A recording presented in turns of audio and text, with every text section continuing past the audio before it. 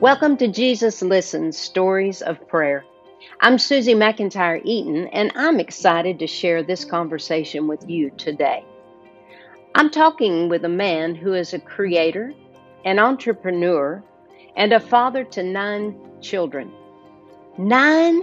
I really don't understand where he found the time to do this interview. I mean, a man with 9 kids is a busy man, much less the mom.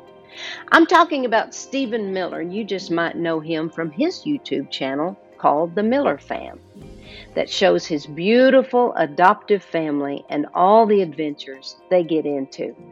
But in case you think their life is all sunshine and roses, Stephen gets real about the challenges and the heartaches that any of us parents can relate to when something happens to one of our kids, and what his prayers look like during a particularly tough season.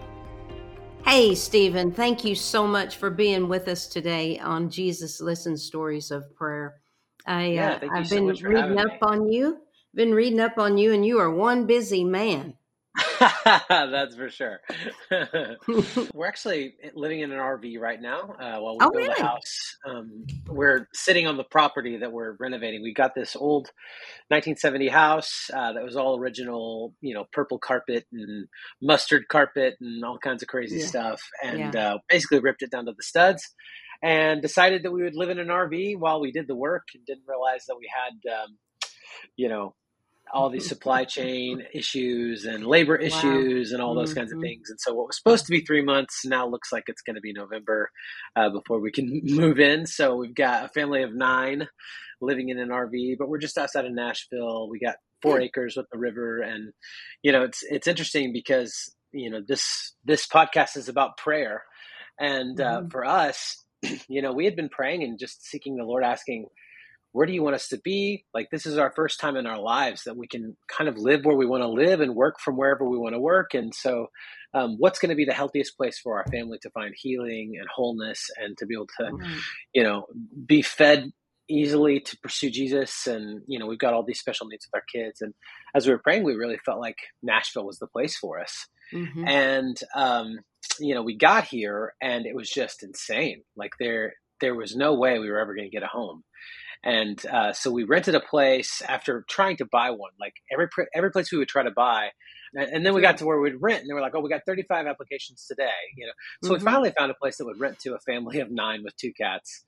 And we just began to pray, like, God, did we miss the boat here? Like, what are we doing? We sold our house. What are we doing? And praying and praying and praying. And frankly, getting a little discouraged because it just didn't seem like what we had been praying for was like being answered, And a friend of ours sent us a listing, and you would have never looked at the listing and thought, oh, that's the place I want to go. Like, the only photo that was on the listing was a rusted old oven in a dingy basement with cobwebs. And so then we saw, oh, it's on acreage, and there's, a river. And that was what my wife had been praying for. So we went and looked at it and talked to the guys, and they sold it to us for a steal. It was ridiculous. Of course, we got to now, renovate and get the whole thing, but our blessings sometimes come with action as well, So, well, pretty cool story. You've already answered my last question, and you've already offended me about 3 times when you say anything built in the 70s is old. So 70s was when I was in high school, and so It's a relative term for homes. Would you be amazed the quality a lot of this stuff was still in? It was like brand new because it was the original owners, and they had their rooms. Like the yellow carpet room was her knitting room, and the husband wasn't allowed to go in there. None of the kids were allowed to go in there. And then the royal purple carpet room was his kind of man cave. So it was in great shape too.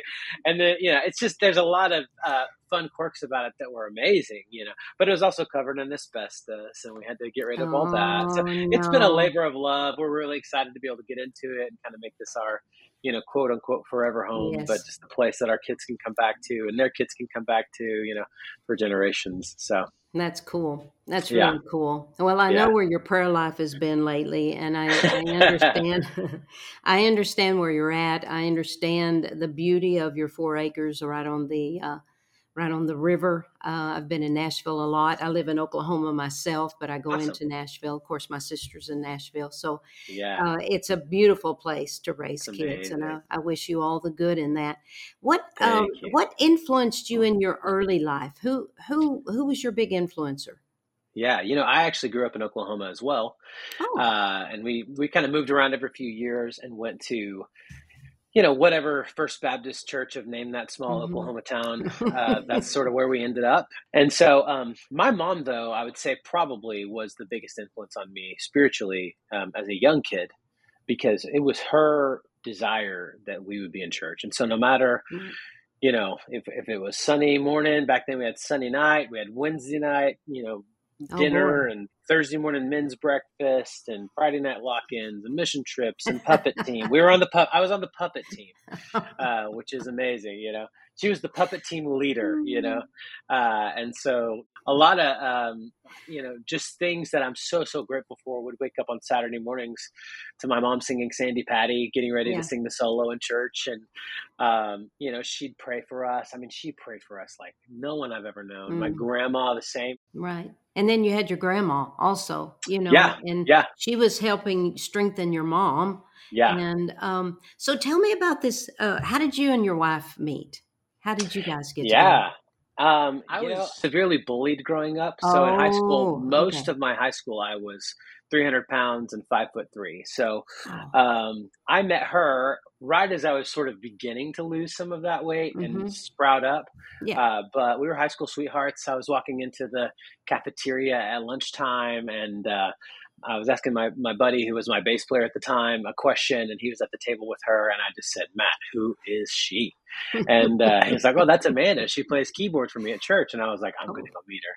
So I plopped down next to her, and I'm like, "Hey, I'm Steven." And she's like, "Hey, weirdo," And so we dated for a little while, a couple of years, and we actually celebrate 19 years of marriage awesome. this year. And so we're super excited about that. Getting ready, just booked our trip to go to Cancun for a couple of days and celebrate that. And So how did this big family, how did this all morph yeah, together? So here you now in a mobile home or yeah, motorhome yeah, trailer, motorhome, yeah, on 4 acres, and you're trying to build a house, gutting a house. yeah. How did all of this get started? Well, back in 2003, and this is, I think so much of our story is in our failures. Hmm. Um, Yeah. and so Amanda and I had met. We were in high school. I did the True Love Waits thing, honestly, not thinking I was ever going to need it. Hmm. Saving myself till marriage. No one's going to want me before marriage, anyways. Whatever. Anyway, we were pretty codependent, in our relationship pretty Hmm. early on, and got pregnant with our oldest daughter, Reese, who turned 18 this year, just moved to Florida. She's amazing, and we're so grateful for that. Yeah. That was sort of the beginning of, I think, a beautiful prayer life for us, even at the beginning of our relationship, because here we are, we're teenagers. Yeah. We're babies about to have a baby, and Hmm. so that was a big part of that. And so from the beginning, we were praying, God, like, ready us to be parents. And so we were just like pressing into his Yeah. presence over and over again. And pretty quickly after we found out we were pregnant, we were told by the doctor that she was going to have cerebral palsy. Oh. And so originally, you know, the doors open for our wedding, and Hmm. at, up to that point, like, I just feel like this utter guilt and shame and brokenness and all those things that I think you tend to feel. And as soon as those doors open, like, I just lost it. Like, I'm bawling my eyes out. And I felt as though the Lord were speaking to me, not audibly, but almost as clearly as audibly from the altar there. I'm pouring my feelings about you into your heart right now. This is Mm-hmm. how I still feel about you, even now. Look at your wife, dressed in white. I've made you pure. I've washed you clean, and this is how I That's feel cool. about you. And I couldn't even handle the emotion of Oh it. I'm just my. bawling, and then there's no dry eye in the room. And I'm like, I promise, babe, I'm not like sad about this. I'm so happy about it. Yeah. And so from the beginning, we thought, like, God is really doing a new thing. And then as soon as we get back from our honeymoon, we have like 30 voicemails on our answering machine, because that's what we had back then, from the doctor, letting us know that our daughter was probably going to have cerebral palsy. It's amazing the things that you think as a kid, but in that moment, I really truly thought, oh, great, here's the judgment. Yeah. This is, you're going to pay for it now, aren't you? Yeah. And, now we have these miracle kids who have gone through so much and done all this. And it's just like, you look back and you're like, what a fool I was to think that would be judgment, Right. But for us, it pressed us in to the throne room of God to bring this before him in prayer and say, God, no matter what you say, no matter what you decide about this, yet we will follow you. We will praise you. We will love you. And so, we have Reese, and it takes 2 hours to have her because it's like the fastest birth in the world, barely making it in time to the hospital. And she's born, and sure enough, she's perfectly healthy and good in the traditional sense of that word. And it's just like, from the beginning, like God was saying, I'm with you, bring it to me, don't fear, don't worry, don't be anxious, bring it to me. So we had our next kiddo, Kira, a couple years later, and she was amazing. And we just began to feel like we're supposed to adopt. We'd been praying, and I was really worried about having more kids. I grew up extremely poor. And just didn't want that for my kids, didn't want that for my family. Frankly, didn't want that for myself. I wanted to make sure I could provide for our kids, both with my finances and with my time. I wanted to make sure there was enough of me to go around. We began to pray about foster care, got licensed to do foster care. But through that whole process, really confirmed that we're supposed to adopted our 2 boys from Ethiopia, which you talk about a prayer journey. Adoption is a prayer journey in and of itself. You're praying, how do I decide? There's thousands of kids in this system. How do I even know which ones are supposed to be mine? And the Lord just puts it on your heart. This is them. And over and over again, week after week, we'd get these emails of waiting kids. And it was as though the Lord were saying, this is your children. These 2 boys are your children. So we're praying for that. We don't have the finances for that because I'm making an entry-level pastor salary. We're kids still. I mean, we're in our mid-20s, early 20s. And so just time after time, we're praying, okay, God, we've got this payment due for our adoption today, and we're like $8,000 short. What are we going to do? And a check would come in the mail for $8,000, so we bring our boys home, and they're amazing. And you're praying that you can bond with your children. And we're building our family on prayer all along. We're building our family on, yes, Lord, whatever you ask, we're saying yes. And we know that's going to make us uncomfortable. And we know that's going to put us in positions that we are forced to have faith or crash and burn. Those are our 2 options. So we have another baby after that. My wife says, is it crazy that I want to have another child? And I'm like, no, you're not crazy at all. You're a great mom. Let's go for it. And we just think, because our first 2 kiddos we had so easily, well, sure, this is going to be a breeze. We're not going to have any issues at all. And then that year, 2012, we had 2 miscarriages. And we just began to pray, like, Lord, is this really your will? Is this what's happening? And all the while, Amanda's having all these stomach issues and just worse pain than childbirth kind of stuff. And she finds out she's got this genetic mutation. So we, go to a holistic doctor, get that figured out after being in a hospital for days at a time, running tests in traditional hospitals. And everybody all over the world, they're sending us messages. We're praying for you. We're praying for Amanda. And they finally find that out. And the doctor says, hey, I think you're probably pregnant. So go home and take a test. You've got this thing figured out. We're treating the MTHFR. You're good to go. You're pregnant. I promise you're going to be pregnant. Go check. Sure enough, we're pregnant. We have Ethan. He's our little miracle baby, our little rainbow baby. And then just a couple years later, I'm like, honestly, I'm kind of like, we're good. 5's good. 5's good. I feel good. And then Amanda comes to me and says, hey, I think we're supposed to adopt again. And I just start from a place. I know that God's the father to the fatherless. I know that he puts orphans in homes. I know that true religion is this, that we care for the orphan and the widow. And so this is just my framework. I don't even feel like I really need to pray about it. And I'm like, yeah, we got room in the van.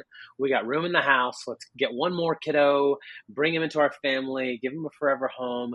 And it'll be amazing, And so we start that whole process, find our little girl, Penelope. She was 12. And, it would be a year and she'd be aging out of the system in China. And so we're like, man, let's go, let's go. And then she drops the bomb. She's like, we're like 3 months in. I think we're supposed to adopt another one at the same time as well. I'm like, oh, so I'm praying about it. No word. And so again, it comes down to just this moment of faith. And I'm like, okay, here's what I know. He's the father to the fatherless. He puts orphans in homes. This is true religion. So I'll tell you what, we'll go forward in obedience. And if God doesn't want us to do this, he'll stop us.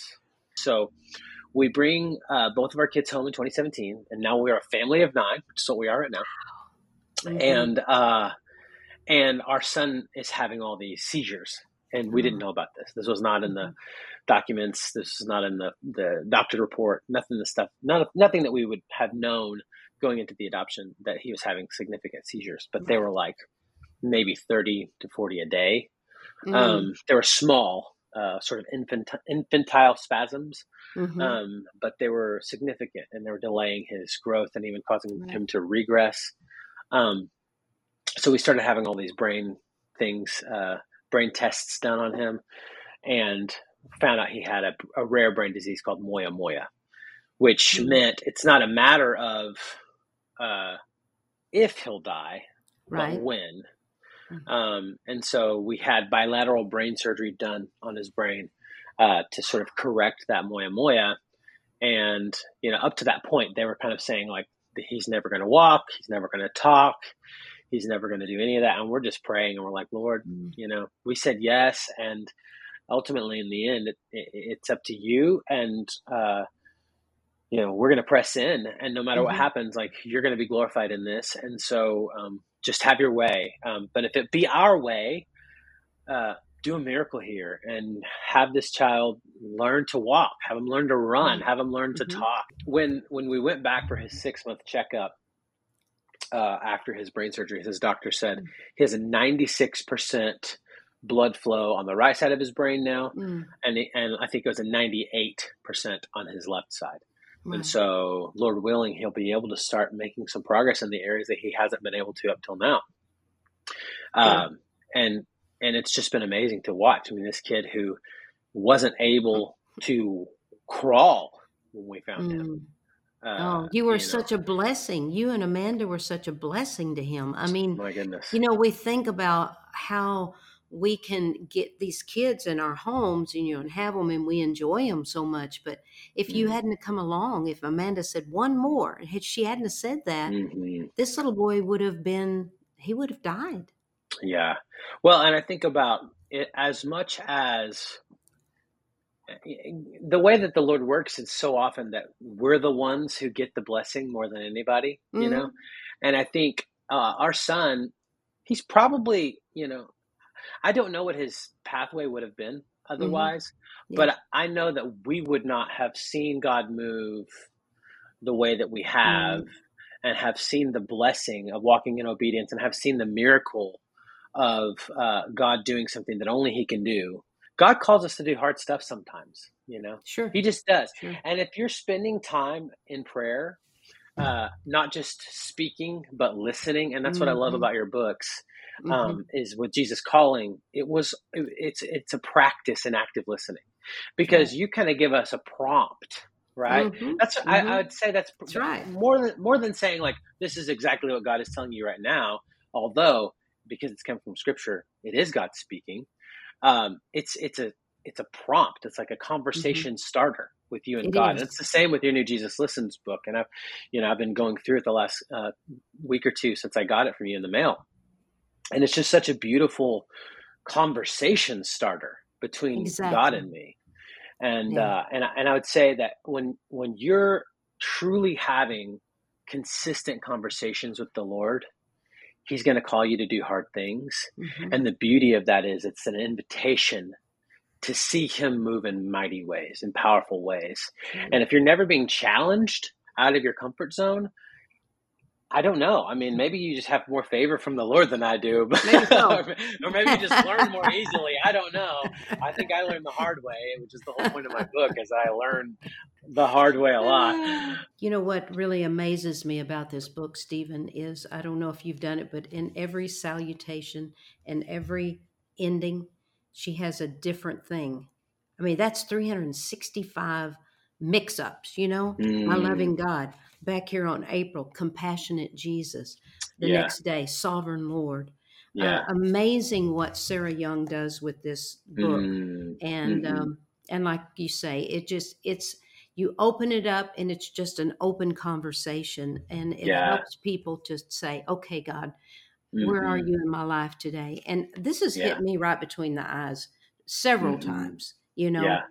Been going through quite a hard time with my health lately, and just opened it up one morning in March, and there it was, just like he was listening to me and hearing my prayer. So That's amazing. would you want to pray for our folks out there that are watching us on the YouTube channel today? Yeah, I would love to. My loving God, you are my strength. I begin this day feeling weak and weary, but that's okay. My weakness is a reminder of my dependence on you. I need to remember that you are continually with me, and you will help me as I go along my way. So I take hold of your hand in joyful trust, asking you to strengthen me and guide me. Help me to keep moving forward step by step and to trust wholeheartedly that you know what you're doing. I'm learning that perseverance and trust make a potent combination. In your strong name, Jesus. Amen. Stephen, you've given us a lot of time today, and I can imagine that's what makes you a great husband and a wonderful father, that you gave us your time out of your precious day. So thank you for being with us. We really, really appreciate you and everything that you're going about and what you're doing with your life, with your career, everything that's going on with you. I just encourage our listeners today to get involved with the, what do you call it? The big family? The Miller fam, actually. God bless you with the torture of that house and the renewal of it, and just pray that God just brings each blessing upon each one of you every day. Thank you so much. Thank you. God bless you. Have a good. You too.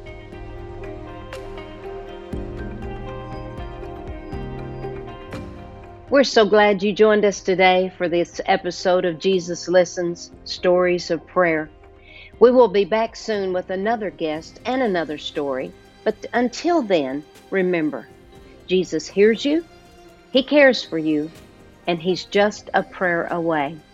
I'm Susie McIntyre Eaton, and it's been a privilege to be a part of your day today.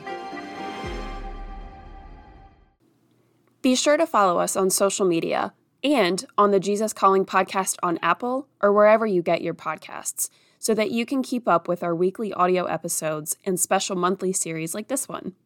And be sure to subscribe to the Jesus Calling channel on YouTube, where you'll find the video version of this interview. Thanks for listening.